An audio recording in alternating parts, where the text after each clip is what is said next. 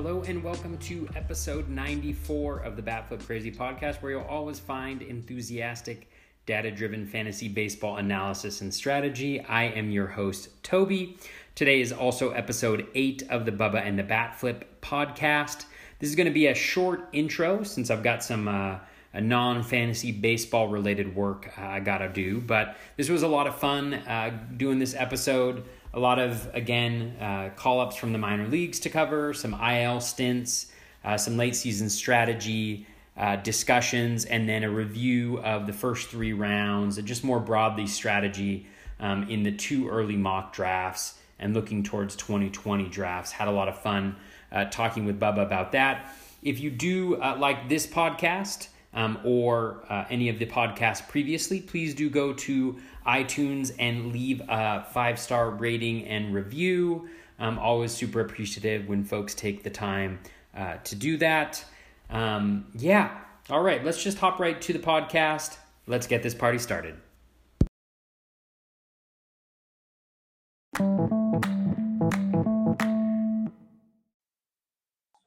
And welcome back, everybody, to Bubba and the Bat Flip, the 8th edition of Bubba and the Bat Flip. Talking more fantasy baseballs. We're 3 weeks away from the end of the baseball season. The fantasy baseball never stops over here on Bubba and the Bat Flip. You can check out myself on Twitter at BDentric and my co-host on this great endeavor. He's on Twitter at BatFlipCrazy. Toby, how are we doing on this Monday night? We're doing pretty good. You know, we're did you say 8 episodes in that we are now? Yeah, if my math is correct, it's 8 episodes. Wow, yes. We're 8 episodes. We're in our middle ages. You know, we're like, no, things are going pretty well. It's good to not have Mike Fiers in any leagues whatsoever. Man, that was brutal. I put out like an empathetic tweet that was like, oh man, it sucks to be a Mike Fiers owner. I'm sure, like, I don't have any shares, but 1 inning, 9 runs, 1 K, no walks. It's not like he was walking guys on. They were just destroying him. And obviously, like, he's not the best pitcher in the world, but you know, in most of the leagues that I play in, they're either 12 teams or 15 teams. Most of the leagues are 15 teams. And if you're a 15 teamer and it's weekly leagues and you have a 2-start week, even if it's the Astros and at the Rangers, like, that's not a terrible week, you know, in that deep of a league right now. Like, you're going after every 2-start starter that breathes. And so I had a little empathy, but apparently other folks are just kind of like, yeah, if you started him, it's your own problem. But I feel empathy for you, Mike Fiers owners. How about you, Bubba? How do you feel about it? I do feel empathy, but at the same time, like, I'm a Fiers fan. I wouldn't have started him this week. You throw Houston in the mix. The way they're hitting the ball, it's almost like going to Coors Field these days. Yeah. I get it if you need certain things, but if you have ratios, you know, are in jeopardy against Houston. Like, didn't you say at Texas?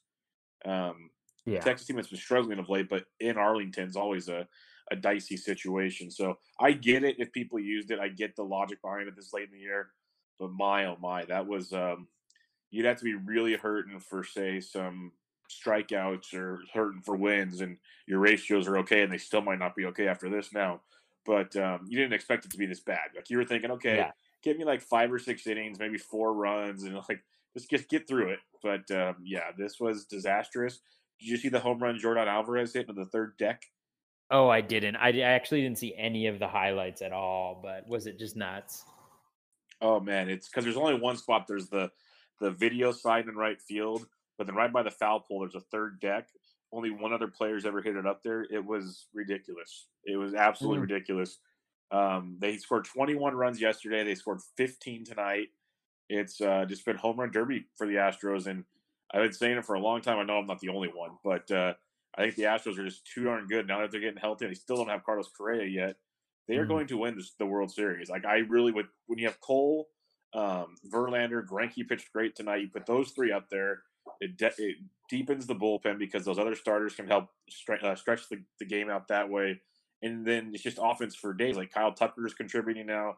There's so many pieces on the bench. It's scary what the Astros are going to be able to do. Yeah. But it's baseball, so you never know. Yeah, absolutely. Yeah, I mean, that Verlander-Cole combo right now is just insane. So good luck to everybody facing those 2. what was it? Verlander like 14 Ks in his last start, and then Cole goes out and gets 15 yesterday. It's just Oh like, yeah. my Cole goodness. has 14 Ks, 14 Ks, and 15 Ks in his last 3 starts. I mean, it's Yeah, just absolutely crazy. So yeah, he's been big for my my TGFBI team. We're gonna start recapping part of the too early mock. So we'll do the first 3 rounds this week. We'll kind of each week we'll keep adding on. By the end of the season or so, we'll have the whole draft. But it'd be better to kind of focus on each grouping at a time instead of just going all in all at once and maybe not having it all focused in as much as we probably could. So Cole will go in tonight's conversation. Let's put it that way. He will be gone. he But will. we'll talk about that. But before we get there, let's talk about some recent news. And it's not going to be the same as it was earlier in the year. There's a few injuries. It's more just kind of letting people know that for some reason might not know. You can probably drop this guy or beware because it's September. They might not go on the IL, but they're probably not playing anytime soon. Stuff along those lines. So it's not like super urgent breaking news. But for instance, Javi Baez, he has a fracture on his wrist. He's unlikely to return in the month of September. That's a shame if you have Javi Baez. They called up one of their top prospects in Nico Hoerner, who is just a beast in the minor leagues, and people were hoping to get the call. He's had nowhere to play for the longest time, but now Hoerner's up, Baez is gone. What's your thoughts on that, Toby?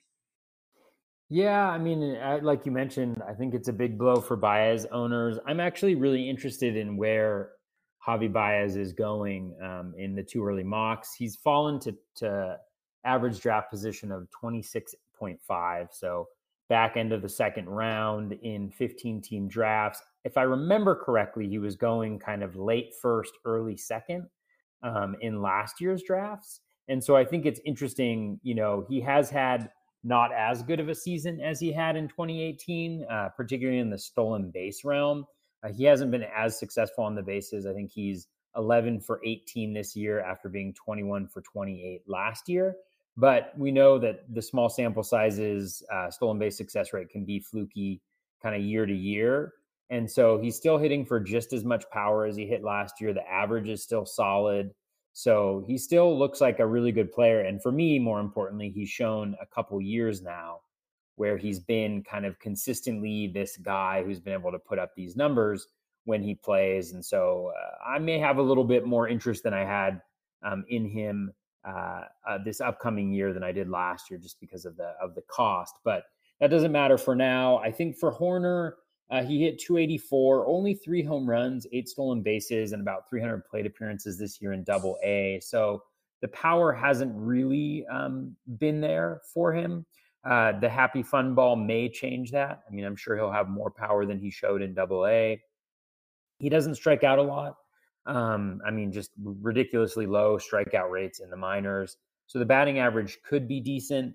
I think the only question for me is whether, where is he going to bat in the lineup? Is it going to be an empty batting average? Will he be able to hit for power? And will that, plate discipline that he's shown in a small sample in the minors, will that translate to the major league level? At least the bat to ball skills. I mean, I think they will. But he hasn't had the best plate discipline. I think a 7.4% walk rate in Double-A this year. So I'm not overly excited, but crazier things have happened. What about you? How are you looking at Hoerner?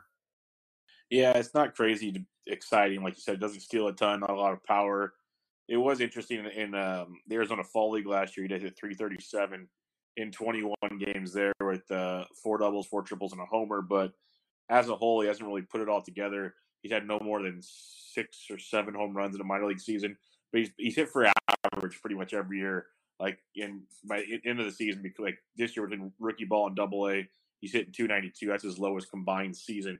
He's been a 300 or better hitter every year. So like he reminds me of looking at his stat lines of like a right-handed Joe Panic, where the power's not immense, but he gets on base. He can score runs. But I think he's just there to fill the voids right now with Addison Russell also in concussion protocol. So they really have no one else to play shortstop. He's a big-time prospect, but I think they're still kind of waiting for that power to develop, as he is only he's only 22, so he's still super young. I wouldn't be shocked to be back in AAA to start the year next year. He's not going to be like sticking around. He'll probably go to spring training camp. I wouldn't be running out to go get him if you have Fab left. Sure, if you need someone desperately for that, but I don't see him being a major impact right now. All right, let's go to the Oakland A's. This is a guy that could be an impact. I'm not gonna say a major impact, but could be an impact. We'll wait and see. Sean Manaea already came back for the A's. He pitched another gem on Sunday in Texas. Now we get Jesus Luzardo um, coming up that gets the call. He's made 4 starts in AAA. His last start was just outstanding. He dealt, and over his 4 starts in AAA, 3.19 ERA, almost 10 Ks per 9. He's been very, very good. I know I drafted him in Barf League this year because we drafted before he got hurt. He's a very, very popular name that people wanted to use this year. He got hurt, but now he's back, and he should be able to help the A's one way or another. We just don't know to what magnitude just yet. What's your thoughts on Jesus Luzardo? Because I know they just want to get him big league innings. I just don't know what extent. What do you say? Yeah, I mean he's definitely of interest to me. Unfortunately, he's long gone in all of my leagues. But I think Luzardo is a guy who can come up and contribute right away and hopefully reward. Well, actually, I shouldn't say hopefully because I don't own any shares of him. So maybe I expect him to potentially contribute down the stretch. I mean, it's unclear whether he's going to come up. Like you mentioned, Manaea has been pitching well, which has been a huge surprise to me. But, so it's unclear what role he's going to have. But the projections actually really like him. Steamer has him at a 3.55 ERA, a 1.19 whip, and almost 10 Ks per 9. I mean, that's awesome. He's been pitching great in AAA recently, and they have the Happy Fun Ball, so he's been able to do well with that.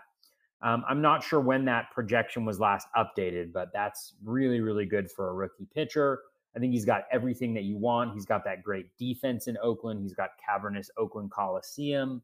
So, and he's also going up against a lot of AL West teams down the stretch. So as long as they're not AL West teams named the Astros, he should be in pretty good shape. Let's say they got at Texas, they got KC, then they got Texas again, then they got the Angels and the Mariners. So, if he's able to get some starts or, even follow an opener, I think there's definitely some value there. Yeah, no, I'm with you there.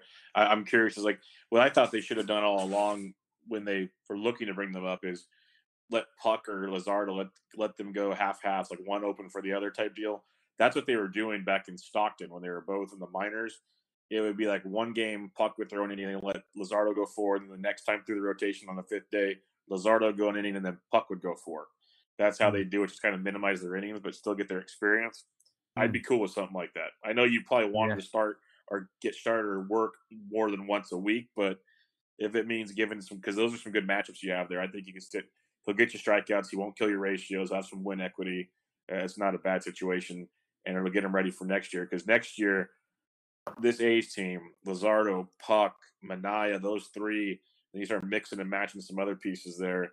We've been waiting to see it for a while. It could be pretty filthy stuff. Absolutely.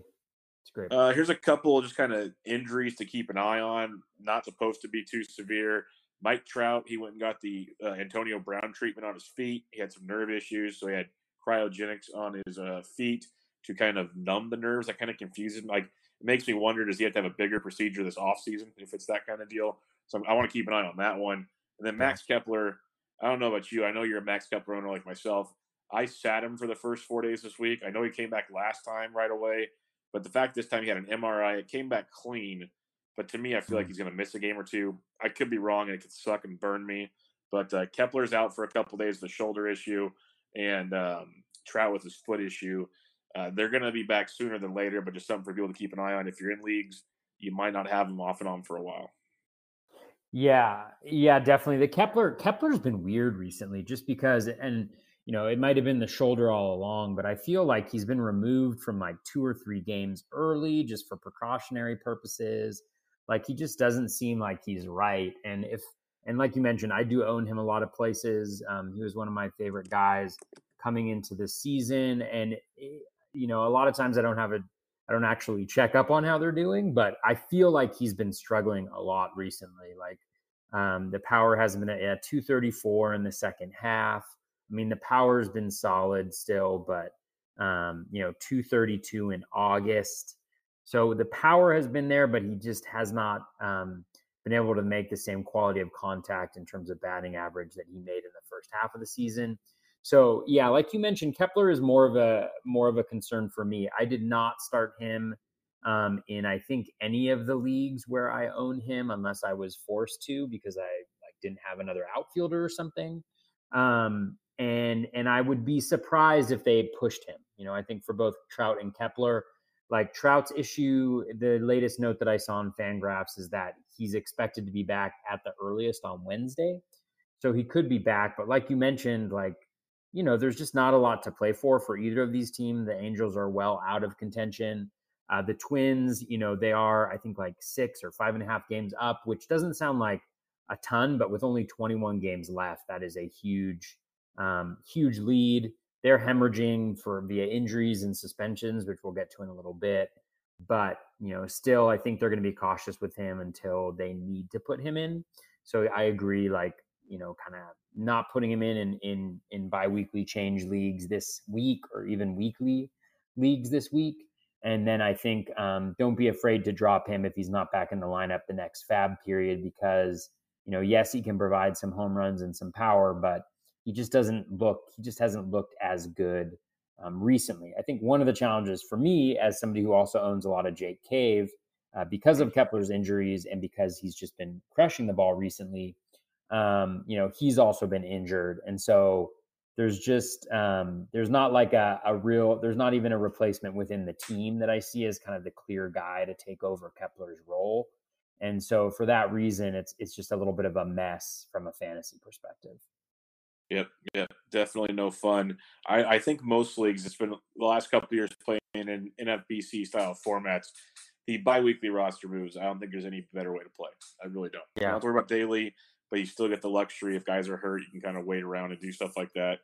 I think it's the best way to play. It's crazy good. Definitely. It's all about matchups, right? It's like you get to choose which series your guys play and which ones they don't, and you have to make decisions about lefty versus righty splits and platoons. I think it's a really strategic way to play. I agree. And it changes the way that you do fab and all kinds of deals like that. Like I think it's pretty awesome. It adds a whole nother element to the strategy of the game. So big fan of that. Let's go to the Seattle Mariners. 2 more guys get called up. Not really, to me, major impacts, kind of like the Nico Hoerner deal. They're high prospects. You're going to hear about them a lot. Kyle Lewis, outfield stud. He hasn't really put it together in any real minor league years since his first couple of years in rookie ball and low A. But the last couple of years, he's kind of been dinking and dunking around. Nothing crazy. I guess they want to get his feet wet in the big, see how he does before he goes to spring training this next year. And then pitcher Justin Dunn, one of the top pieces they got outside of obviously Jarrett Kelenic from the Mets. He was Dunn's the pitcher that they're pretty pumped on getting. I believe he was a first-round pick last year. Kelenic was this year. Dunn was last year. So those 2 guys will be coming up with the Mariners. But for me, it's nothing major. What about you? Yeah, we have some breaking news, Bubba. Uh-oh. Nico Hoerner, triple to left. Oh, Nick so Castellanos and Victor Caratini score. 2 RBIs already for Nico Hoerner.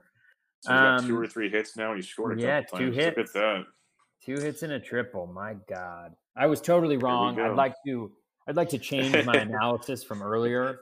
This isn't recency bias; it's new information. On the Mariners call-ups, he just went in. Somebody just drafted him in 2 early mocks. No, Are you serious? No, I was just kidding. It wouldn't have surprised me. I was like, oh my goodness. I had a joke post where I said that I had selected Kyle Tucker because he just hit a home run, and I'd been waiting so long for him to contribute that I just, really wanted to get him. It wasn't really that funny of a post, but I thought it was amusing. But Kyle Tucker has been pretty good, and of course he sits today. Back to the Mariners, Kyle Lewis and Justin Dunn. Yeah, for Lewis, I think your analysis is, spot on. I think this is an opportunity to kind of maybe build up his confidence a little bit, get him acclimated to, making some connections at the big league level in anticipation for, next year. He hasn't been that good at AA, 263, a little bit of pop, but he has struck out 30% of the time, which doesn't bode well for what that would translate to at the major league level. So like you mentioned, I think it's much more about kind of giving him a little bit of experience at the big league level. And maybe maybe they want to get him with kind of the major league hitting staff or something of that nature. I don't expect him to get a lot of playing time. Dunn is a very interesting piece, I think, long-term, This year, I have questions about how he's going to be used and whether this isn't something similar for the Mariners. I don't think he gets starts. I think he already has over 130 innings this year. I believe he used to be a reliever. Am I making that up? Yeah, I think he'll be working out of the bullpen for the most part the rest of the year, be my guess. Yeah, and so with that being said, they're not going to put him in high leverage situations really, because they don't want for salary purposes and all those good reasons. I just don't see them putting him in high leverage situations, and for that reason, like he could be good in short stretches, like if he follows an opener or something like that. He's got nearly 11 Ks per nine in Double-A. A really nice K minus walk rate, 21.5%. So he's a really good player. He's a legit prospect. I just don't see him being used enough to be fantasy relevant this year. Yeah, no, I'm 100% with you there. Just kind of getting these guys for all the young kids come up for the Mariners and they start trying to make it happen with all the deals they've made. A couple other injury guys, similar to the Trout and Kepler deal. Mike Moustakas reports came out. He was day to day and playing off and on for a while. Now he's been out for a few games in a row, and reports are coming out that he hurts every time he takes a swing. I'm not a doctor. I don't stay at a Holiday Inn Express, but that's not good. So it's really hard to hit with power when you hurt every time you swing. And then the other one is everyone was all excited to get the A's outfielder Ramon Laureano back, which was awesome until we realized he's still kind of half banged up, and the coaching staff is already saying he'll only play like 2 out of every 3 games. He's not going to be an everyday player. So those 2 guys, if you're trying to slot them in and expect some playing time, it's massively up in the air now. At least Laureano will play a little bit. Moustakas, we don't know when he's going to play, and the Brewers need him, but I don't know when they're going to get him. Yeah, Moustakas is crushing me in a couple leagues because, like you mentioned, I think he pinch hit or pinch ran or did something where he played a little bit. So you were anticipating that he was going to come back. The latest note that I saw, I think from 2 days ago, was that he couldn't pick up a bat. So if you can't pick up a bat, not only are you probably not that close to playing, but you're probably also not that close to being super useful when you play. And I can't remember, how far are the Brewers out of the playoff, out of the wild card? There's still a decent amount out of it, right? I got it right here. Let's see. Oh, they're only 1.5 games back. Yeah, they're right in it. They're still in it. Yeah, so they're right in it. So I take it back. I mean, they are going to want to have him play, but I just think that the signs are there that this is a longer term thing. And if the IL was a thing right now, then he would be on it. And so I think I'm fine, in the next fab period, dropping him just because of the questions about whether he plays and then how well he plays when he does. And then I think with Laureano, I think the challenge with him right now is it sounds like he's going to play every once in a while. And so I think in weekly leagues, that really diminishes his value a lot. I think in daily leagues, he can hold on to some of that. But if he's only going to be playing, 1 out of every 2 games because of the injury and because they don't want him, out in the outfield, then that's going to pose some really challenging dilemmas for weekly and biweekly leagues who own Laureano. So I would just see what they do the rest of the week and then make a decision next fab period based on what the playing time looks like it's going to be. Yeah, no, that's pretty much what it's all about. Michael Pineda, 60-game suspension. This sucks because I was excited to have him back when he got hurt. He showed signs of being Pineda, really effective, racking up strikeouts, giving up a few home runs. He was doing the Pineda thing. I was all for it. Now he gets busted for PEDs. He gets caught taking a blood pressure medication that is used for masking PEDs. So that's a new one because usually it's like a male fertility thing or something. So at least he's trying to be a little different and I guess keep his masculinity. I don't know how they look at it these days. But blood pressure medication, that's a new one for me. He's going to be out 60 games. He'll come back eventually early next season. But to me, Pineda's Pineda to me. Once he's pitching. He's got busted for pine tar. He uses everything to get an edge. We know this by now. But it won't affect my drafting of him next year. You'll probably get him at a discount because he won't be starting right away. But I still like him going to next year. It just sucks we won't see him the rest of this year or in the postseason. Yeah.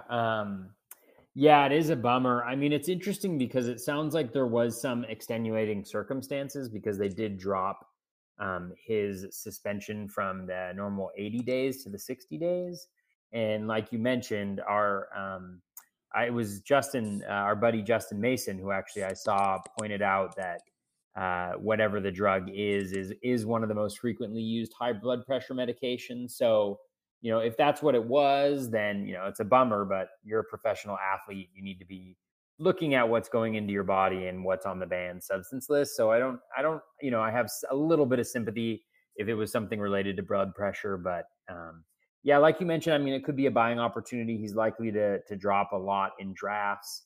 I imagine he'll go pretty deep in drafts, missing the first month or so of the season, but the Twins are good. The AL Central will be a little bit better next year, but probably still not one of the best divisions. And so I think he could be worth a little something there. And then for the Twins, like we've talked about with Kepler, like the injuries and the suspensions are just building up, and they're going to go into the playoffs, assuming that they make the playoffs, which I think is a fairly done deal at this point in time. They're going to win the division potentially, and then go into a series against, the Yankees or the Astros with Jose Barrios and Jake Odorizzi as their 1-2. And nothing after that. So that's tough. It's tough for them because they've been so good this year. They've been such a good story, and it seems to be going south pretty quickly here. Yeah, it sucks. I was big on the Twins coming into the year, and they're losing all the weapons that I loved for them to have. And it's going to be real rough. Like you said, Gibson's hurt, and all these, they just can't keep anybody healthy offensively or pitching.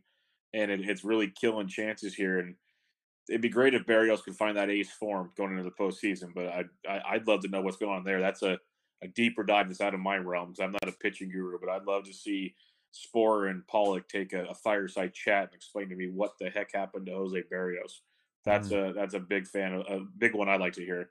But maybe that's an off-season deal for them. Tampa Bay Rays, Tyler Glasnow, a guy that was carrying fantasy teams earlier in the year, got hurt with a forearm and injury, was out for quite some time. He only made 8 starts before he got hurt, but he was still great in those 8 starts. Came back, pitched 2 innings, 1 hit, 2 earned, 2 walks, 5 strikeouts in those 2 innings. He had 1 home run. It's going to be kind of that little deal, 2 to 3 inning opener type stuff to kind of just get him some more innings, get that arm built up to go into the off season, not the postseason. Well, maybe they might sneak in. We'll see. But they're trying to get him ready just in case they get into the postseason. But what's your thoughts on Glasnow? Like, if I own him, I'm excited. If he's available on the waiver wire, are you trying to get him? What's your thought on Glasnow? Yeah, I think it's more, he's got more value from like a real baseball perspective. Like you mentioned, that's what the Rays' focus is. He looked good in those 2 innings, 41 pitches. I think he had 15 CSW, which is really, really good for just 41 pitches. He struck out 5. But like you said, like they're working to get him ready for the playoffs. The Rays are in pretty good shape, I think. It's really, I'm not a Rays fan by any stretch of the imagination. Like, I don't like, I root for them from like a baseball standpoint, just because I think that they've done a great job of constructing their roster and drafting and all of that stuff. But it's just a lot of fun when they're doing well, and they seem to be playing really good baseball right now. In terms of the fantasy impact, I still have major questions just because, let's say he goes 2 innings this start, 41 pitches. He works up to 50, 60 pitches in his next outing. He's still not eligible for the win. The Ks are pretty enticing, but, does he continue in this kind of opener role? Are they going to stretch him out to 5 innings before the playoffs start? Especially if they're 1.5 games up on the wild card right now. So, again, like, not that many. Actually, I think they're 2.5 games in the wild card right now. So they could close it out by that last week of the season. And if they do that, I just don't see him necessarily contributing a ton from a fantasy perspective. And I think he's probably on most rosters by now. So if you have him, the decision is whether you start him and not qualify for the win, probably in his next maybe 1 or 2 starts. So it poses additional dilemmas. I'm not sure there's going to be a ton of value there, but it's nice to see him back and contributing. He was such a great story early in the year. No doubt about it. The Indians, they got Carrasco back, which has been an absolutely amazing story to see, but still pretty much just a bullpen type deal. They were hoping over a month or so ago that they'd have Corey Kluber back by now, but every time he gets going, there's a setback. And now the reports are coming out. There's a very good chance we don't see him the rest of the year. That includes the postseason. So if you have Corey Kluber, you can officially, if you didn't already, you should have dropped him already. But if you didn't, you can officially let him go. And it'll be really interesting to see where this affects him going into the next season. We'll talk about it in the too early mocks, but I know he was out there for quite some time, way longer than usual. I can't remember where he went now, but he was out there for a long time in the draft we were doing. But yeah, Corey Kluber likely not back for the rest of the season. Yeah, it is going to be really interesting to see what he does. He's going at 83.7 right now, ADP in the 2 early mock drafts. So it's a really interesting dynamic, I think, for next year's draft. Obviously, it sucks if you drafted him this year because not only did you not get him pitching for most of the season, but he was terrible when he was pitching earlier on in the year. We've all kind of forgotten about that by now, but I think it's interesting where he's at. Part of me feels like, oh, wow, like there's a value opportunity here because he's going so late. But the real part of me, the actual like I guess, is not a fan of Kluber moving forward. I wasn't a fan of Kluber heading into this year. I just think his biggest weakness is batted ball issues. He gives up a really good quality batted ball. His fastball is getting worse. It's losing some velocity. And so I think we saw early on in the season what the happy fun ball plus Corey Kluber's fastball results in, and I don't see that changing too dramatically next year. I'll change that opinion if I see his velocity back up next year in spring training, maybe. But I think even in that kind of 80-ish range of the draft, I still don't think I'm that interested in Kluber. Glass now is going right after him. Darvish, even Bumgarner, Sonny Gray, Robbie Ray's looked really good when he's been healthy, since the beginning of the season. Hyunjin Ryu, there's a lot of guys that I'd rather take a chance on that are going in a similar area.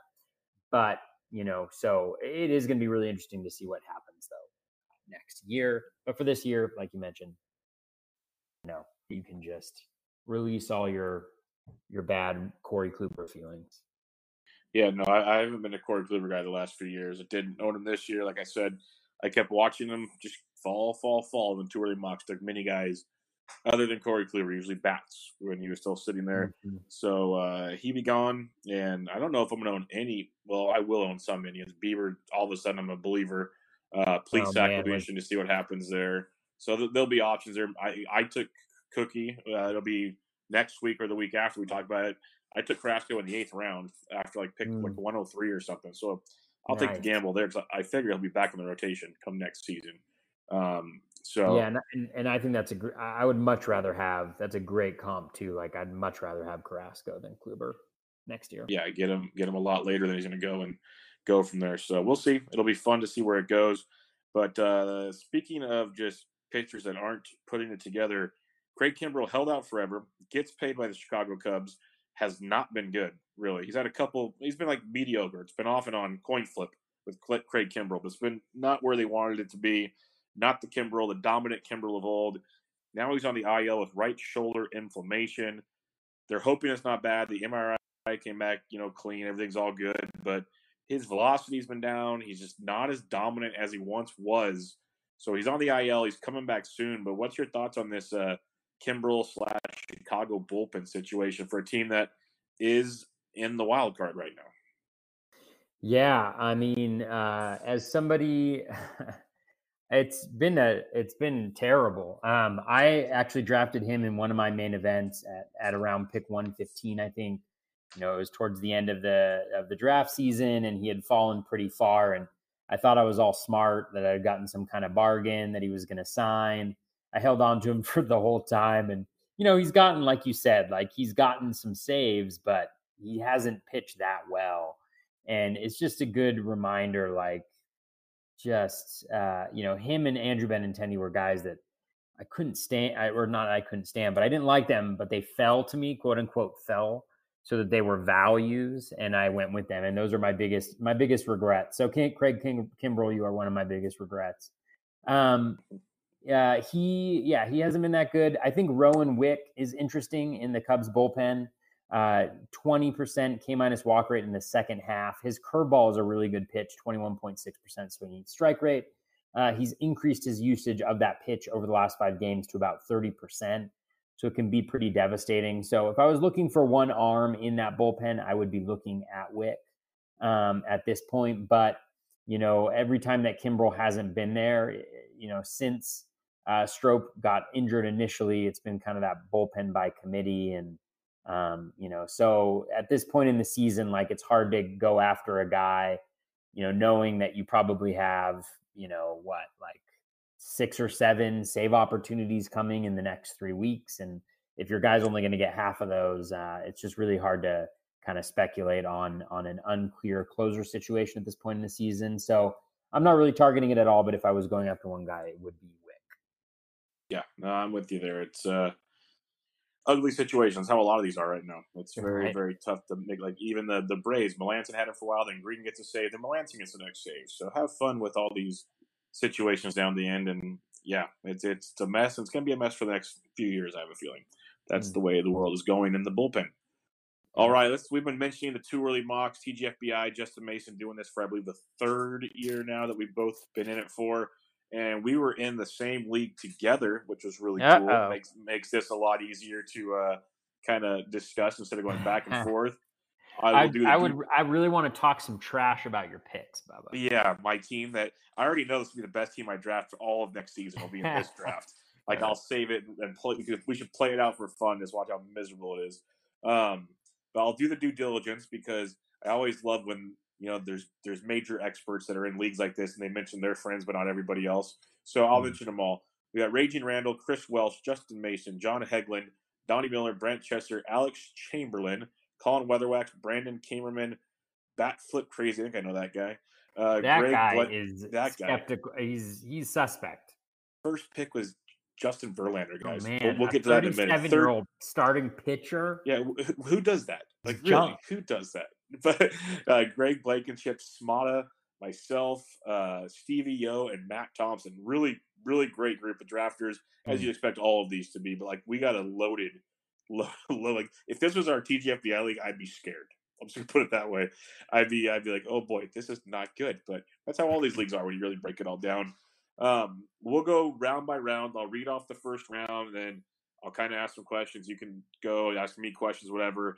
We'll spend about a half hour or so on these 3 rounds, just kind of going back and forth on our thoughts on maybe you guys went early, maybe they didn't. Just kind of fun conversations on these deals because it's really cool from the early looks that it's like last year's draft, Toby. Everyone was talking about how deep it was. Like the first 3 rounds are really solid. Like we're going 4, almost 5 rounds where it's just hitting for days. Pitching's going early. It's been really cool to kind of see how it works. It'll be really interesting to see. Like I think we need to do another draft in like January and another draft in like or almost each month, like December, January, February, and see how it keeps changing because these are like thoughts right now. But where are these thoughts going to be as we start doing like our positional rankings and start doing all those things and really getting a base for where we want to go into drafts next year? I know for a fact, for a fact, what we see now will be close, but there will be some variation that can be very interesting when all is said and done. Because eventually you start listening to the masses and you start changing your mind as much as you shouldn't. Eventually, ask people what Clay Link did. Jose Ramirez, people, it happened. It really did. So little things like that will take place. Toby will probably have 70 awesome tweets about some X stats that'll make me go, oh, no, I don't want that guy. But that's how it's going to go. Yeah, I'll have 70 tweets that you're like, oh, man, that's a good tweet. And then I'll have like 1,500 that are just that are just tossed away. Things like, oh, don't go after Shane Bieber. It's a trap. Hey, I think one of our fun episodes should be when the season's over. Like we'll do what no one else does. We will do Oh just an man. episode on all the players we got wrong. We Oh, won't that talk would be about one. awesome. We won't talk about one player we got right. We'll be the complete opposite of every other Totally. show Let's out do there. that. Okay. I am Sign me because up. I've Let's been do the it. first to stand on the mountain and say I've been the first to say I was wrong on Cody Bellinger. I've said that since like the end of April. I'll confess all of these. So I think that'd be a Totally. fun show. Yeah, I think that'll be If fun. you're not learning when you're Let's get playing, on the calendar. yeah, if you're not learning fantasy baseball, then you're playing it wrong. You got to learn from your mistakes because that's like when you say there's 70 good ones with 1,000 bad ones. Well, you have to like 1,000 bad ones isn't even that bad if you think about it because you got to keep trying to find the edge, and there's gonna be a lot of look at every great sign. Look at Einstein. Guess how many wrong things he had probably. So that's just the way of the world. But that's another rabbit hole. Let's go to the first round. A black hole, if you will. Oh, I see what you did there. That was good. Well done. Thank you. Thank you.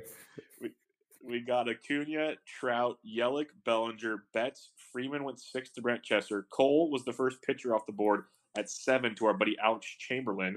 Then Lindor at 8. I like that pitch a lot for Weatherwax. I think that just shows how deep this is.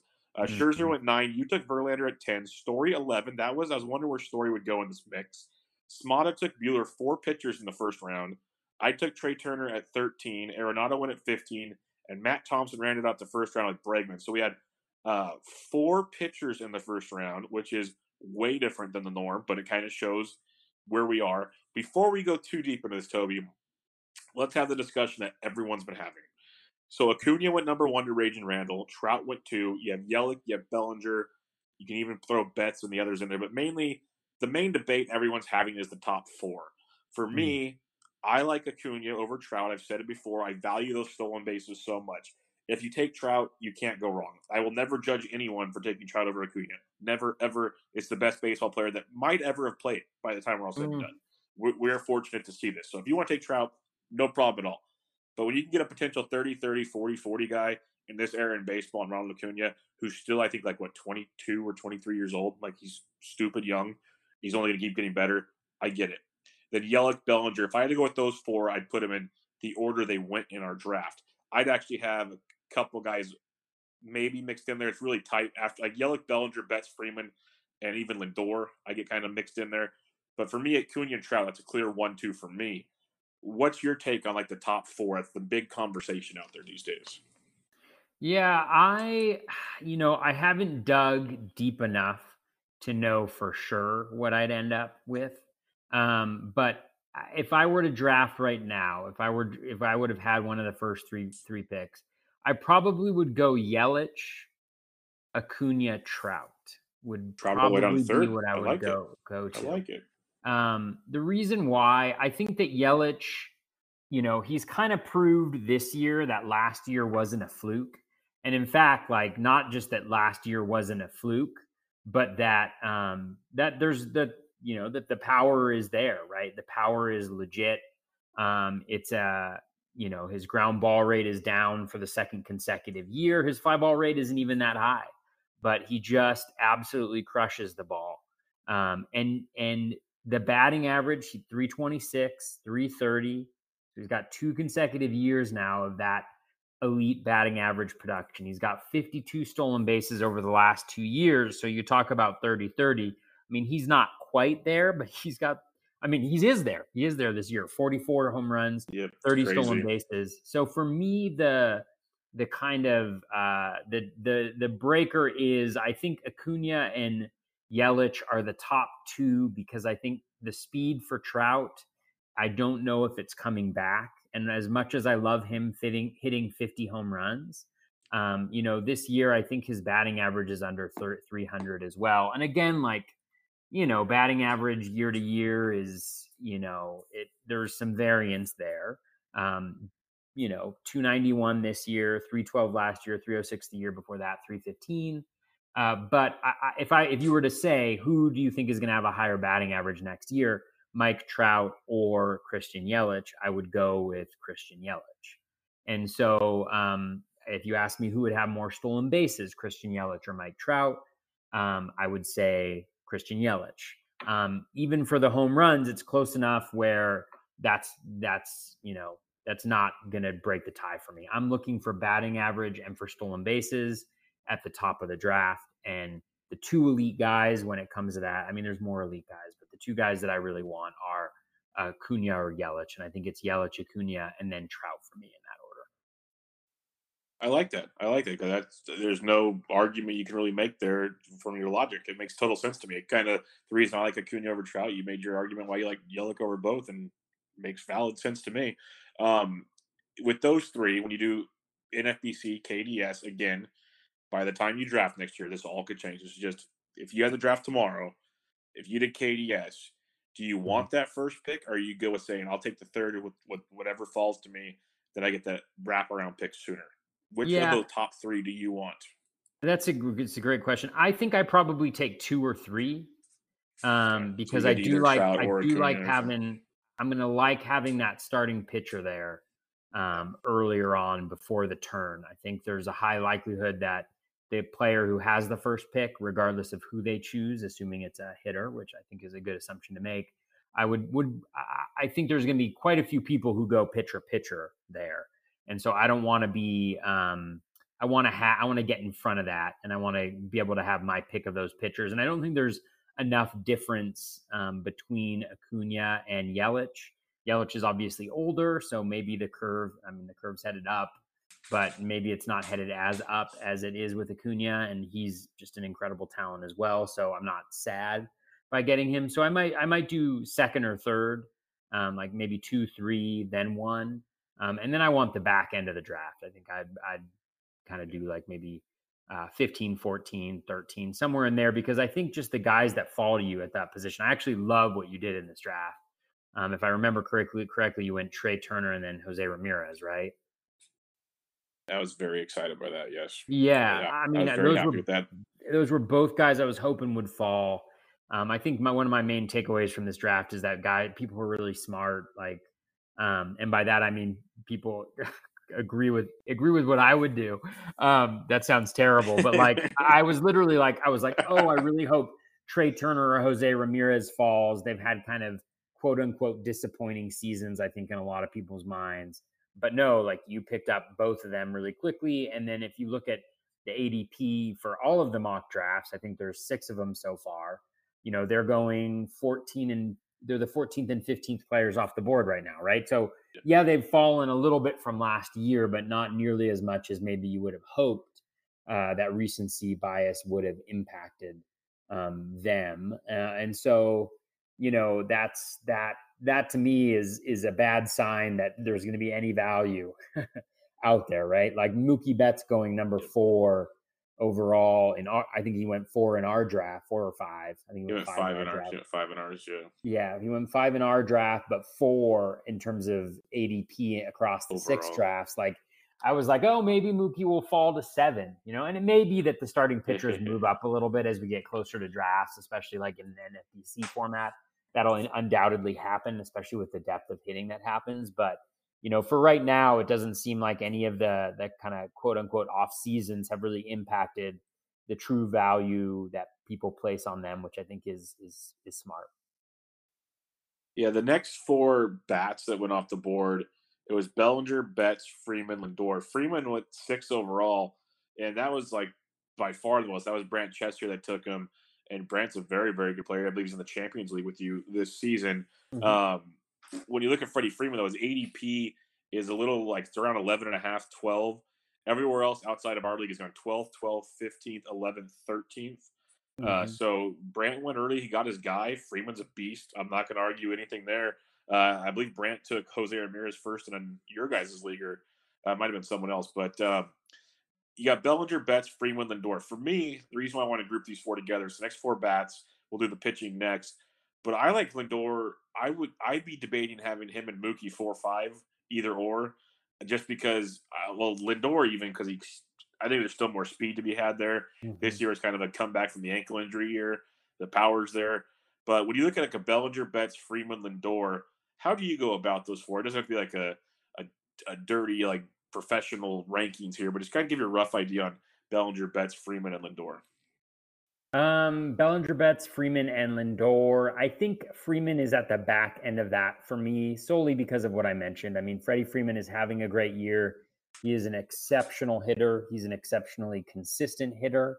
But I think the stolen bases aren't there for me. You know, he's hitting 299 this year. That's very, very good. But, you know, it's not, it doesn't stand out enough for me to kind of not pay attention to the stolen bases, if you will. It doesn't help me out enough there. And so for that reason, I would have him at the back of that. I think for Mookie and Lindor, that is a tough one. I feel like I probably still go Mookie. I think as long as he's still on the Red Sox, I just think the offense is really, really good. Yeah, I'd probably go Mookie.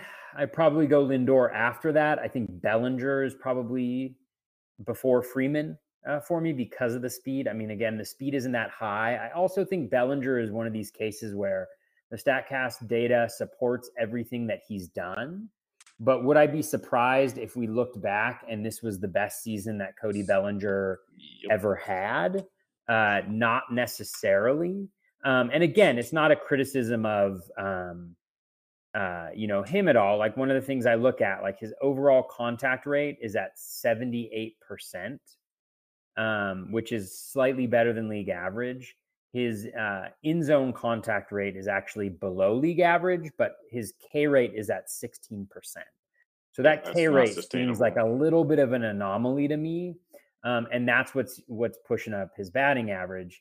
If you look at him, I can't remember who had the tweet. Oh, it was Brian Slack. Our good friend Brian Slack was like, you know, since May 1st, here's what Bellinger's line is.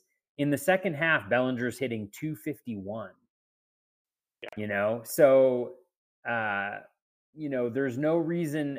I just am hesitant. I probably won't own any Bellinger next year just because I don't see the next level that he can take.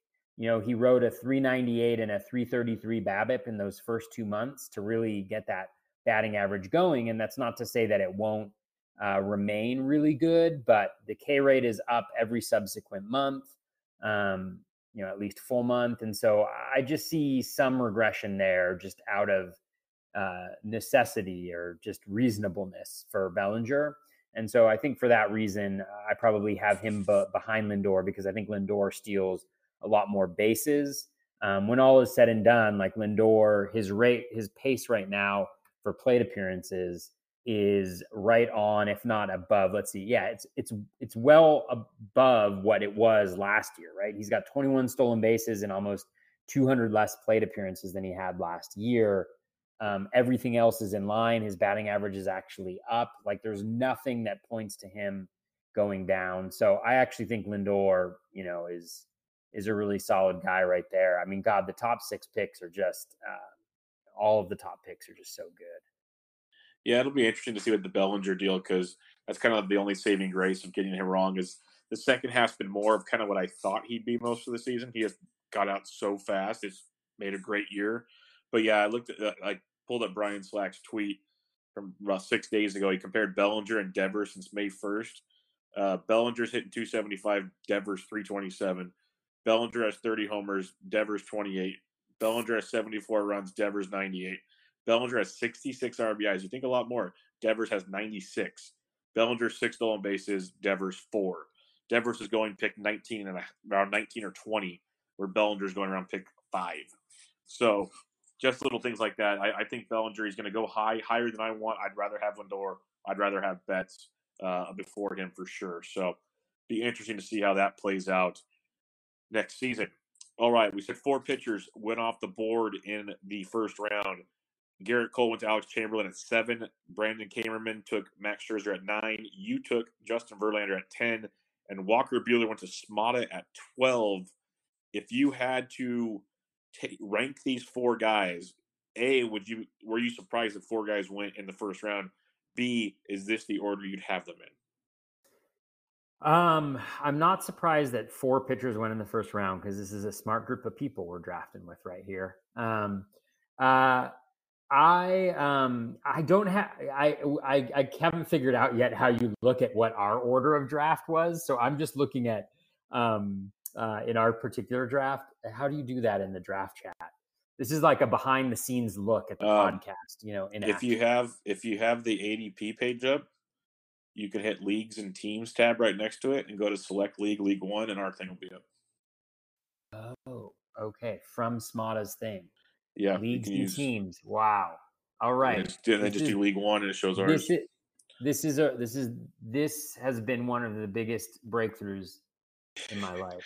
Because now I just toggle back and forth. Okay, now we're good. Now we're good. I apologize to folks who are listening on that. That is how things operate. Bubba keeps me in line. So for me, no, I would not draft Max Scherzer ahead of Justin Verlander. I think Garrett Cole is the number one pitcher. I would probably, if I was drafting, I would probably take Garrett Cole number 4 overall. Depending on where he lands, right? Like, depending on where he lands. That's a big if, yes. It really is. I mean, if he lands in New York with the Yankees, I mean, yeah, the win should be great, but he's a fly ball pitcher. And we always think of Houston as like a great home run park because of the Crawford boxes, but it plays neutral or worse overall in terms of like park factors, and then for home runs even as well. And so I would be worried about Garrett Cole signing in a place that does give up a lot of home runs. I mean, obviously he is still probably the number one pitcher for me.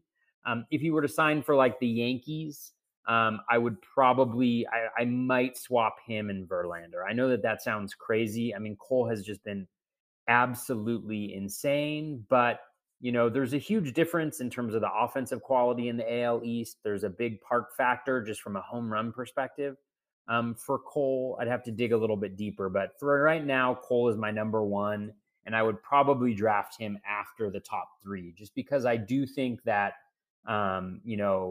if he signs in a good situation, I think that I think he's amazing. Like, I just think what he's been doing this year has been incredible. And Verlander has been better overall. I think Verlander should win the Cy Young based on the numbers, but I think what Cole has done since his initial struggles this year, and I say struggles kind of like, for Cole, but I think Cole has just been absolutely, unhittable recently, like nearly unhittable. I guess Verlander has been unhittable, but that's a bad example. But yeah, I think Cole would be my number 1. Justin Verlander would be my number 2. Jacob deGrom would probably be my number 3. I would probably have Scherzer as 4. Again, like, Scherzer has pitched incredibly well this year when healthy. This is the second consecutive year that he's had an IL stint, whereas Verlander has not.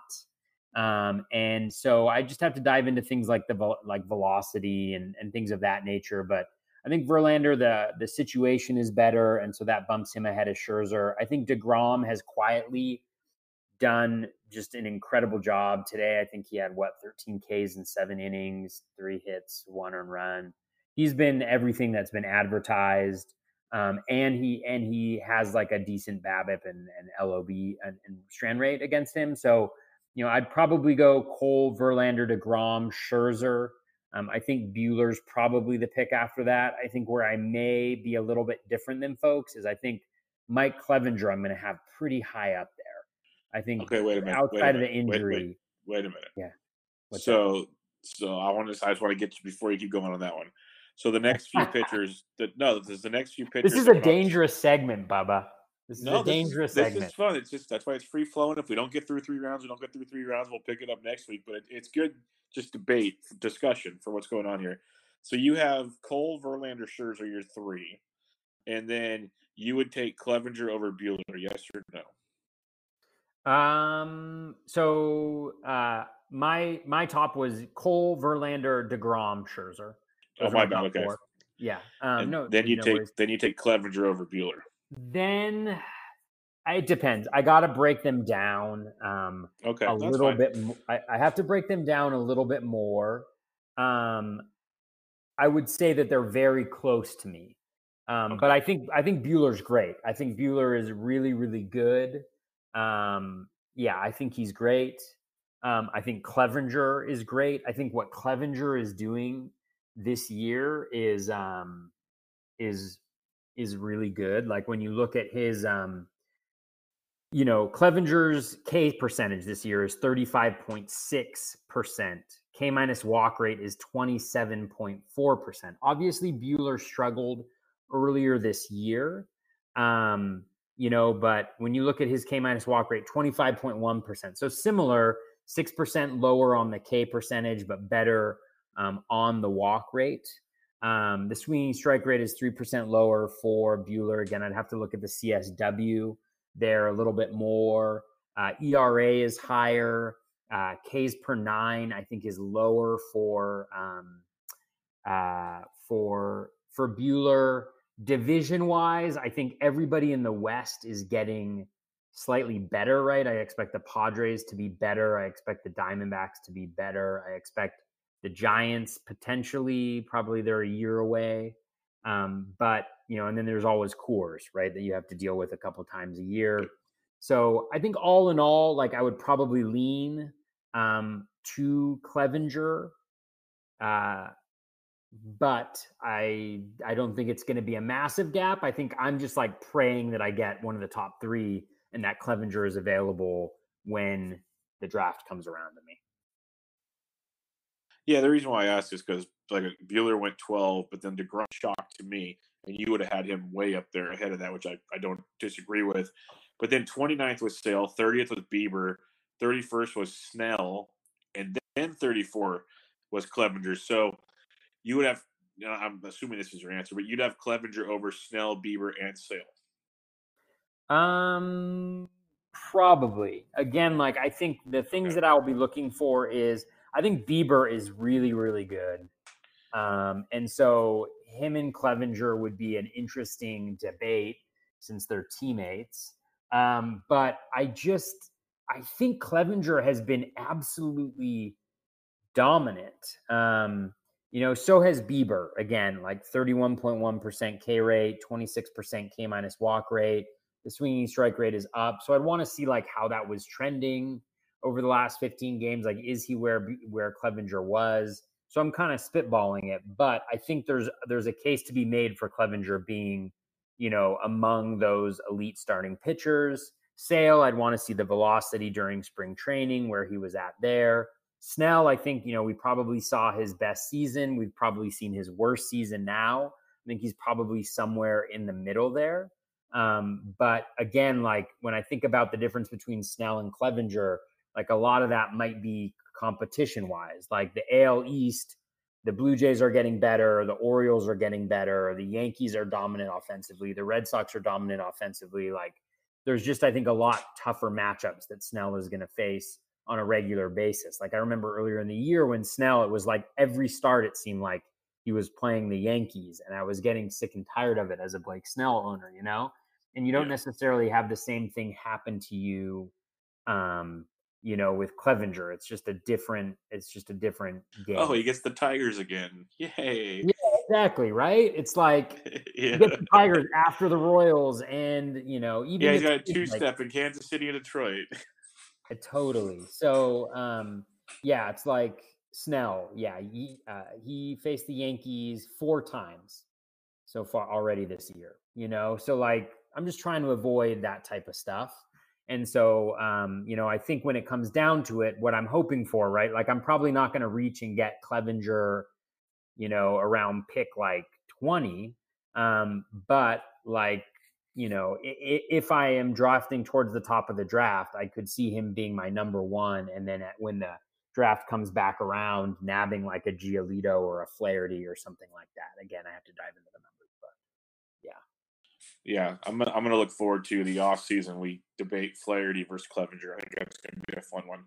But let's get into some more of the bats here. So after the big pitchers, you had Trevor Story went between Verlander and Buehler. But then it goes Trey Turner, Arenado, Braun. Then we have a few more hitters we'll go with here. Then Matt Thompson goes with Soto to match up with Bregman. Stevie O goes JD Martinez with his Arenado. I add Jose Ramirez to Trey Turner. And Smala, who had Buehler, gets Rafael Devers. What you're seeing here is you got third basemen and shortstops, a couple outfielders, some good speed guys, tons of power as we'd expect. Did any of these guys fall somewhere where you didn't expect them to fall? Because really, you could move these guys anywhere you want, but did any of them fall farther than you expected? No, not really. I mean, I think I was, like I mentioned, I was disappointed by your picks because I was hoping one of those guys was going to fall to me. I think that, my biggest thing heading into this draft, and it was the biggest thing heading into the last draft too. I mean, this last draft, I was pushing starting pitchers heavily, and I'm going to push starting pitchers heavily again. Like the 2A strategy has worked out okay, pretty well for me I'd so say you're far doing this okay year. with that. So far. Yeah. I think, and I just think hitting is so deep. For me, like the benefit of taking a hitter at this point in the draft is stolen bases and batting average. Like, and so, Nolan Arenado and Alex Bregman are great. Like, I love Alex Bregman. Like, I love Alex Bregman.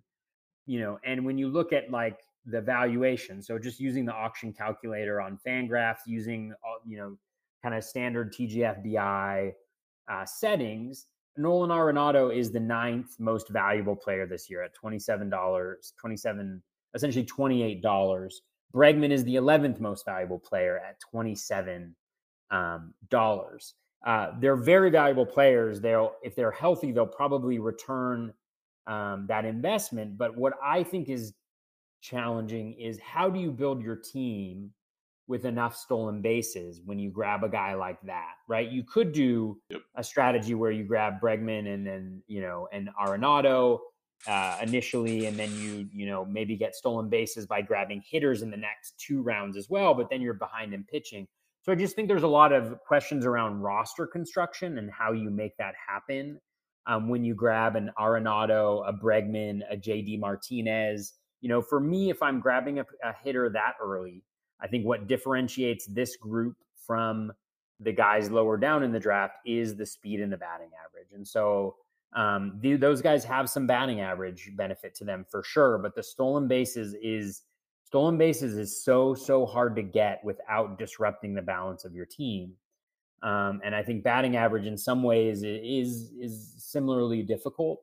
But I do think that there's guys who are kind of available later who are maybe can help you out with batting average, whereas stolen bases dries up so quickly where you're not sacrificing home runs or batting average or counting stats, And so I think the value of getting a hitter at this point in the draft is that. I'll stop now so I don't just keep repeating myself. No. Yeah, that was the whole reason with my Turner and Ramirez back to back. There is, I'd assume Jose is going to hit better like he did in the second half, and stolen base wise, I could be locking in 60 plus stolen bases, 70 plus stolen bases with those two. Turner does what Turner could do, and right there, then I hit about stolen bases, or at least just kind of get guys that are going to give me maybe 5 to 10, and just kind of go from there, not having to worry about it too much. And they even bring you some power. Like they're not hurting you in any one category, which I love with my early picks. So that's why I went those directions. Because yes, I'm a huge Rafael Devers fan. Fernando Tatis Jr., who you picked up next, was on my radar, but I already had Trey Turner, so that defeated that purpose. But yeah, that's kind of where I was going there. The next bats that went off the board, you took Tatis at 21, Rendon at 22, Judge at 23. Adalberto Mondesi went to Alex Chamberlain at 24. So Chamberlain goes Garrett Cole and Adalberto. Gets his ace and his speed, kind of like you did with Fernando Tatis and Justin Verlander. And then you got Starling Marte, Vlad Guerrero Jr., Xander Bogaerts, Whit Merrifield to round out the hitting before our final 2 picks of the second round. So again, you got Merrifield for steals. You got Marte, who I'm glad he creeped up all the way to the second round, who usually falls for days. Yep. He gets you steals, homers, and everything. So that shows you how sharp this group is. But we'll see come next draft season because he always falls to 3rd, 4th, 5th round because no one cares anymore about Marte. Adalberto Mondesi, that's another one, if healthy, gets steals for days. But then again, like you're talking about with the Arenados of the world, Rendon, Judge, Vladito, even Xander, they're not really helping you in that steals department. So guys were going more towards the average and power area. So it's pretty much the same conversation we just had, but you took Fernando Tatis Jr. at your second pick, the 6th pick of round 2. to go. What made you like Fernando over Adalberto? Was it the power alone, or was there something else? Yeah, I mean, I think it's the power, speed, batting average combo. I mean, I don't think Tatis is going to have a 410 BABIP or whatever he has again. But when you look at what he was doing, I mean, I was blown away when I actually dove into, I think he was on pace for like 30. I tweeted about it. It was like 36 home runs and 25 stolen bases, like his 600 plate appearance pace. And obviously, extrapolating stats is what it is. But this is a 20-year-old guy who theoretically, I mean, we've seen it with other young players who have come up and had success, like Acuna, right? He took a step forward this year. Like, I don't see why Tatis doesn't take another step forward this year, like improving his K percentage so he doesn't need as much of the BABIP. And the BABIP can fall a little bit with that home run and speed combo. And so, yeah, like I didn't get necessarily maybe the super high batting average guy that I wanted, but I think Tatis Jr., like, I think when it comes to draft time, I think he's going to replace Arenado, Bregman, maybe not Soto, but like JD Martinez. I think a lot of those those non-speed guys, Tatis will jump over them and be in the first round, late first, early second round, heading into next year's drafts, just because I think the upside for him is huge. And with Mondesi, like, I love the speed. I absolutely love the speed. I think Alex did a great job picking him here. He would have been on my radar as well, just because there's so few guys now that just can get you all the speed that you really need to lay a really nice foundation moving forward. Because there's a lot of guys in that kind of like 30 to 80 range who will get you 10 to 20 stolen bases with okay power. And so I love pairing him with some of those guys. Mondesi, like, since coming back, he's been off the hook for stolen bases. Like, he has like 7 stolen bases since returning to the lineup or something crazy. He really wants that stolen base crown this year. So I think that's fine. But, we forget he only has 6 home runs this year, and like, when you combine that with last year, yeah, I don't expect him to hit 6 next year. I think he'll probably be like in the 10 to 15 range, maybe, like from a projection standpoint. But that does limit you a little bit with the home runs because power is just so high right now. And then the batting average is not going to be, exceptional. It's not going to hurt you, but it's not going to be exceptional. And I think he was kind of outpacing himself a little bit from a plate appearance perspective in both runs and RBI this year. So, I expect a little bit of regression maybe on those counting stats for Mondesi. I think the stolen bases are real. I just like the more balanced approach of Tatis Jr. at that point in time. But I had no problem with Mondesi going there. I know Smata said he was considering getting Mondesi at 19 and was a little disappointed later on when all the stolen base guys went, because I think it poses a dilemma down the road. And I think that's what people are going to find, like, who are drafting the Arenados, the Bregmans, the JD Martinezes is, yes, it's super helpful, but you're going to have to strike it rich on stolen bases later by kind of getting somebody who either outpaces what you think they're going to get or who contributes a little bit more in the other categories than you would expect. And the later you wait, you start getting rabbits, and rabbits don't help your team. They hurt your team more than anything. Yeah. So that really stinks. I'll give you a bold way too early, bold 2020 prediction. Ooh. Jonathan Villar will Adalberto Mondesi. He's going to what? Huge VR guy. Outperform Adalberto Mondesi. He's going to outperform Adalberto Mondesi. He already did this year. No, I'm talking about next year. Next year. Next year. I was huge on VR this year, so I enjoyed every bit about that. Yeah. I think he should be getting drafted ahead of Mondesi is what I'm basically saying. Yeah. I think I have a lot. I think that I have not dove into VR. I think the last time this happened with VR, he also went really high. I don't think he's got a profile that's super consistent. I don't know where he's going to be playing next year. I mean, he's on the Orioles, but is he going to be on the Orioles all the time? And if he's on a contender or a better team, is he going to play as regularly, not being as good defensively? I don't know. I think VR has been amazing this year. Like, I was one of the people who was like banging the like, oh, VR is not that good. And I was totally wrong about it this year. His ADP did get pretty high, but like, I see a lot of potential problems for VR next year. But so I'm going to disagree with you with your bold prediction is what I'm saying. Perfect. I took Trey Turner again pick 13. You took Fernando Tatis at 21. You can feel free to tell me I'm an idiot. Would you have rather had Fernando Tatis over Trey Turner? I would have drafted Trey Turner over Fernando Tatis. I think the stolen so base upside is just enough. so much where, bigger. Yeah. I mean, it's terrific. And also breaking news, which makes me horribly sad. I was wondering if you saw this. No Will Smith, guys. No Will Smith. Thanks for the news, Giants. Yeah, no Will Smith, and then Nico Herner got a 2-run single. He's 3 for 4 tonight now with 4 RBIs. Oh man, so that's a nice little debut.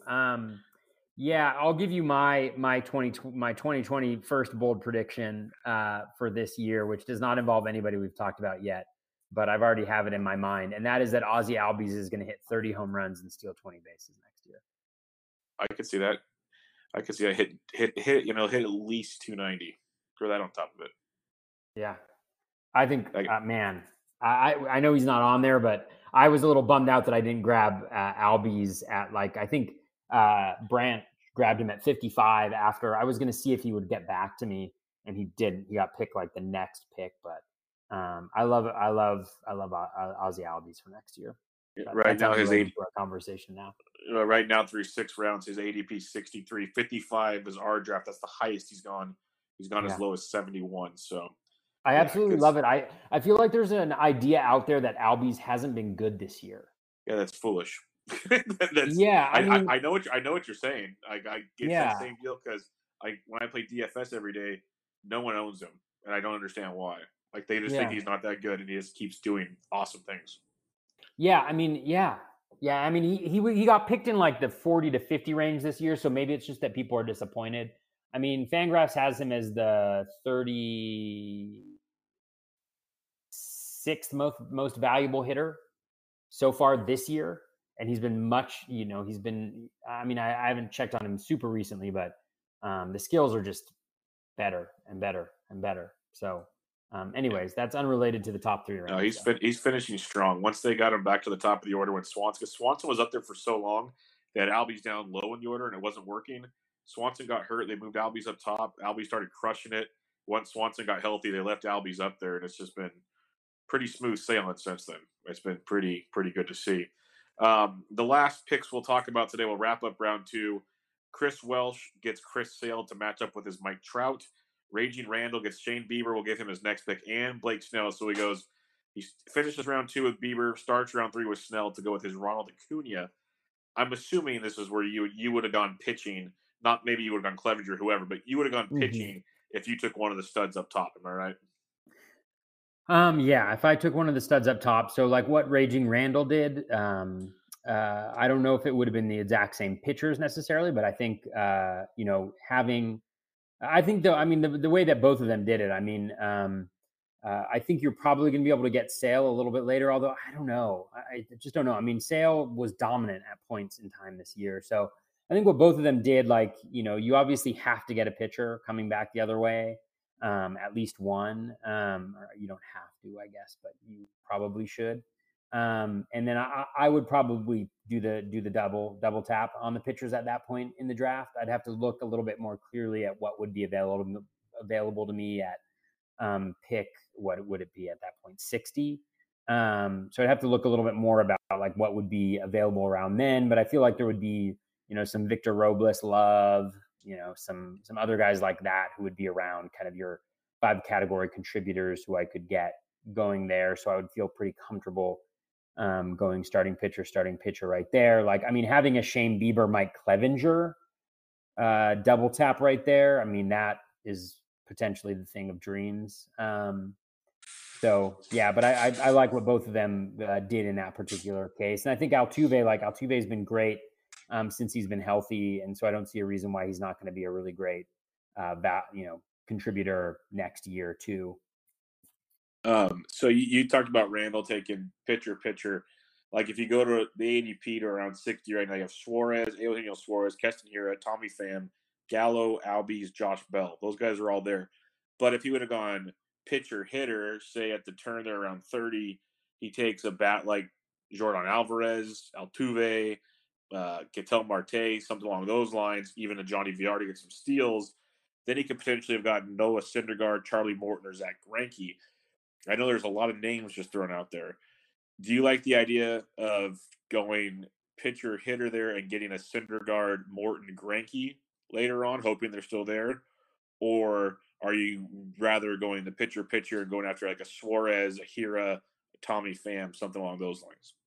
Yeah, I'm looking at this. I'm double tapping pitchers at that coming back in the second and third Because round. Victor Robles is even going 68, Bo Bichette 68, Austin Meadows 70. So Yeah. you I can mean, do some things. I just think that there's the hitting is just so deep, and so it depends on who falls, right? I mean, there could be like a incredible hitter that falls. Like, let's see, around 30, who are the hitters that are going around there? I actually think that's a part of the draft where I don't like the hitters as much. Like, I love Xander Bogaerts. I love Xander Bogaerts.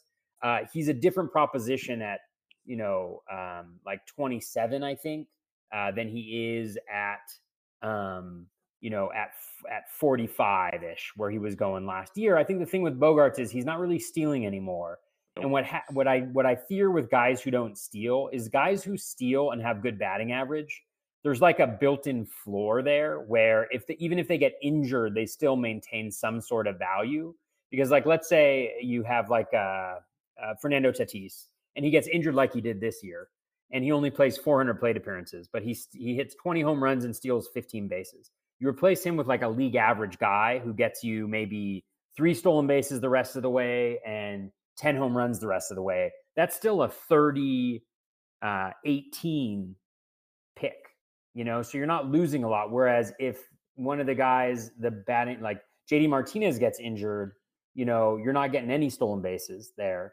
You're getting half of your home runs. You're getting like 20 home runs, and you're getting the average, but the replacement player is probably not going to help you that much with stolen bases or even potentially with home runs.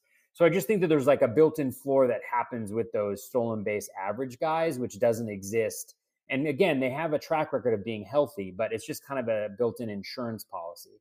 So what I would be doing at that turn there, I would be double tapping pitchers and then just, loving getting like Anthony Rizzo at pick 60. Like, he doesn't have, so Ozzie Albies, like, yes, he went 55 to Brant Chesser, but I'll make sure I'm not in Brant's league next year. I'll go Ozzie Albies right there and Victor Robles. Like, if I could start out with, oh my God, like I would die so nice. If I started out, oh my God, I started out with Christian Yelich. I got Clevenger and Bieber at the turn. And then I got Victor Robles and Ozzie Albies right solid. There. How many stolen bases is that? That's 30 plus, let's just give him 15 plus 20. That's like 65 stolen bases already. Home runs, that's 45 home runs. That's 20 home runs. That's 20 home runs. Like, that to me would be a nut start. That would just be an insane way to start. And you've gotten young guys who have upside too, like Albies and Robles. Yeah, like Robles, like there's flaws in his profile, but the dude is like, he's got 17 home runs and he's got 25 stolen bases this year. Like, sign me up any day of the week. Like, there's a distinct possibility he hits 20 home runs and steals 30 bases next year with a decent batting average. Like, for me, that I mean, God, sign me up for picks 1 through 3, please. Please let me get one of those. It's not bad. We'll debate that when you see the rest of my draft. No, I'm just kidding. But yeah, no, it's a good way to go. There's definitely, I think one of the ends is the way to go because you can double tap your picks basically and really secure what you want without having to go with what the draft tells you have to take basically. So I like the ends a lot more. I don't mind going early on a guy to get my guys where if you're waiting in the middle and sometimes you're waiting, and watching these runs take place, that can get pretty rough. And you kind of get forced into taking something instead of doing what you want. So we'll see how that goes. But we'll come back and do some more TGFBI, too early mocks, all that good stuff next week. Let's recap the latest week in Fab per usual. I have 2, 4, 6, 8, actually 11 moves, but none of them really resonate worth anything. Like Justice Sheffield, because he has 2 starts, but not huge Justice Sheffield guy. Robert Duggar had 2 starts. That's why he got picked. Ronald Bolanos has pitched pretty well out of the bullpen. Brendan McKay got picked up, hoping they get some action out of him.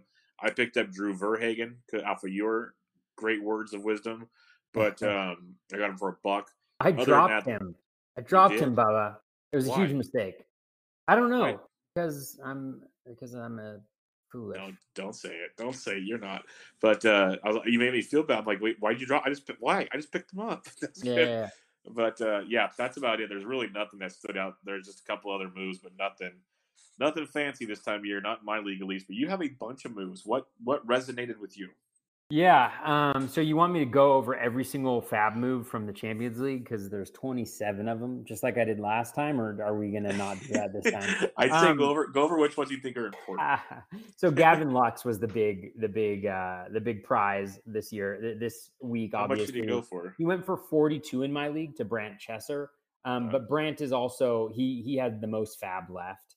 And so the runner-up bid was $3, but it was just kind of like, I think Brant saw who the second place, how much money the second place guy had, and went hard for him. So I got Lux in a couple places. I actually got him in one of my main events where I'm in second place right now, 16th overall, for like $3, just because everybody's so low on fab right now. And I had nearly the most fab heading into this week. But the challenge with Lux is that he's not supposed to start against lefties. And so he's got the Orioles this week, which is great, but there's 2 lefties going. So he's probably only going to play 1 game. Then he's got 3 righties at the weekend, but 2 of them are Noah Syndergaard and Jacob deGrom. Now, Lux has not played well so far, but the underlying skills are great. Like, he's striking out 17% of the time, 13% walk rate. The contact is right around league average. The plate discipline is super elite. Hard hit rate's at 50%. I haven't looked at his StatCast metrics, but I think he's going to be fine if he gets playing time. I think down the stretch, hopefully he gets more right-handed batters, or else they leave him in against lefties just to kind of give him a little bit more exposure. So that was obviously a big one. Alex Young was available. I feel like you picked up Alex Young maybe in our Barf league. I might have. I made a bunch of moves in Barf. Yeah, he had that great start against the Reds where he struck out 12. He's got a decent matchup this week. I think he's got the Mets. He's at the Mets, but then he's got a 2-start week that's pretty nice. I think one of them's against like St. Louis, but then one of them's against San Diego or something like that. I picked up Nick Anderson for $7, runner-up bid of $1. I was very pleased to do that just because there's a little bit of a battle going on for wins, but there's a big battle going on for WHIP and ERA right now. I think I'm in first place in both of those, but Nick Anderson will help, and then I'm hoping maybe he can scrounge like 2 wins the rest of the season. He actually had 8 Ks, I think, last week in his 3 outings that he had. He struck out 4 and 1 in a third. I think he's just on a ridiculous roll right now, and the Rays have a great schedule. Moving forward. Justice Sheffield for $4. Rich Hill went for $4. Robinson Cano went for $3. I dropped Drew Verhagen. He's going to be the post opener against the Orioles this weekend, which is really, really nice. But it's just, I had him for the 2-tap this past week.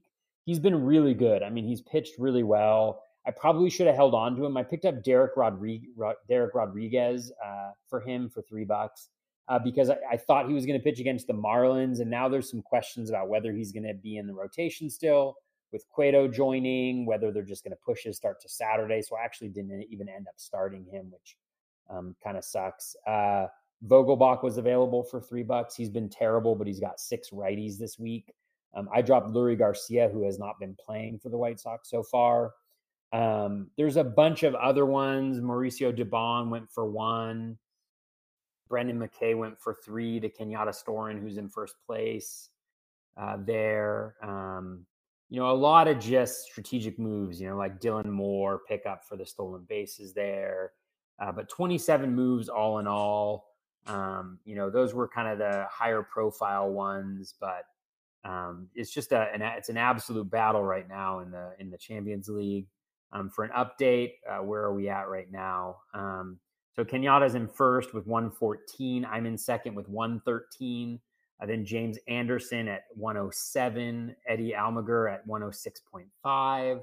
Clay Link at 105. All 5 of those guys are top 30 in the overall right now.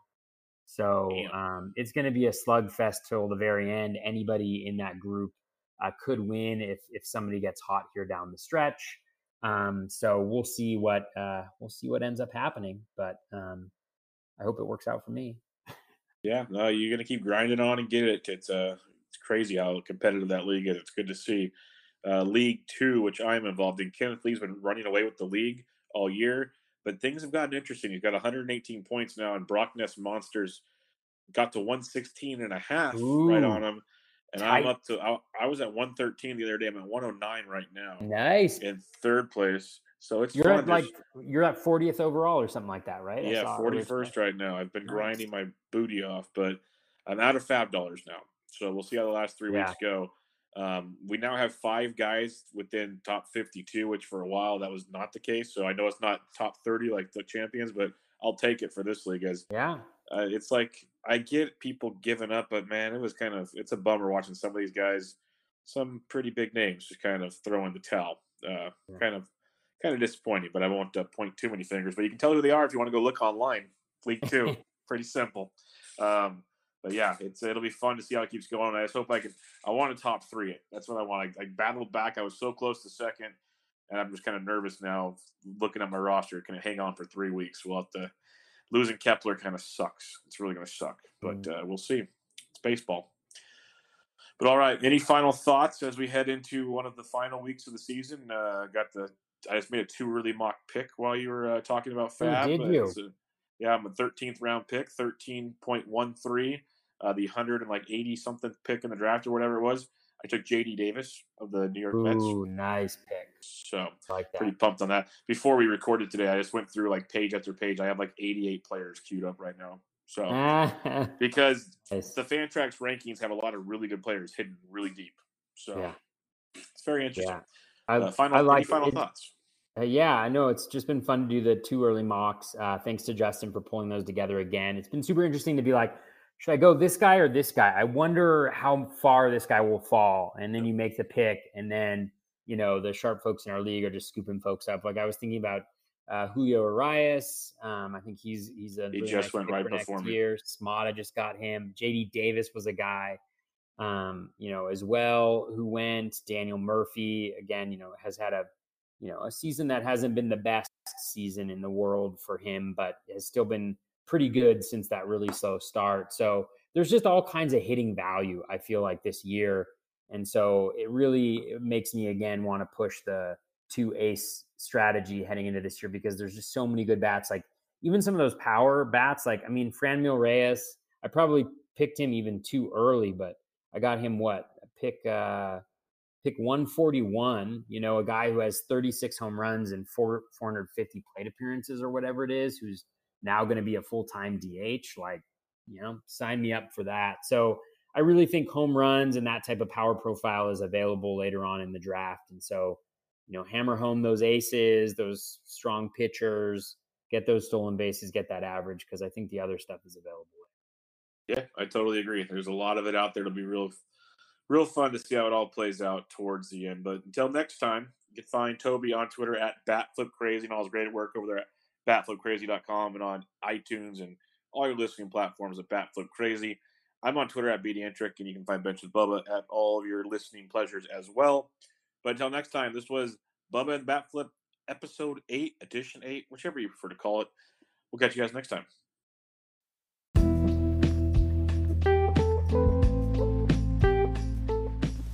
That is going to wrap us up for episode 94 of the Batflip Crazy podcast and episode 8 of Bubba and the Batflip. Hope you enjoyed that discussion. It was a lot of fun, especially getting into 2020 draft season. The long baseball season can be a little bit of a wear and tear. It's obviously enjoyable towards the end when you're just trying to grind out those results and be able to hold on to everything that you've worked for across the full year. But it's also not necessarily the most exhilarating experience, except for when you get those home runs, those stolen bases, those big hits or big pitching performances that you need down the stretch. But looking forward to 2020 drafts and just kind of how the board is starting to shape up is just really exciting. Looking forward already to March and February of next year when we start doing those drafts. So hope you enjoyed that discussion. We'll be back next week on Monday to bring you Bubba and the Batflip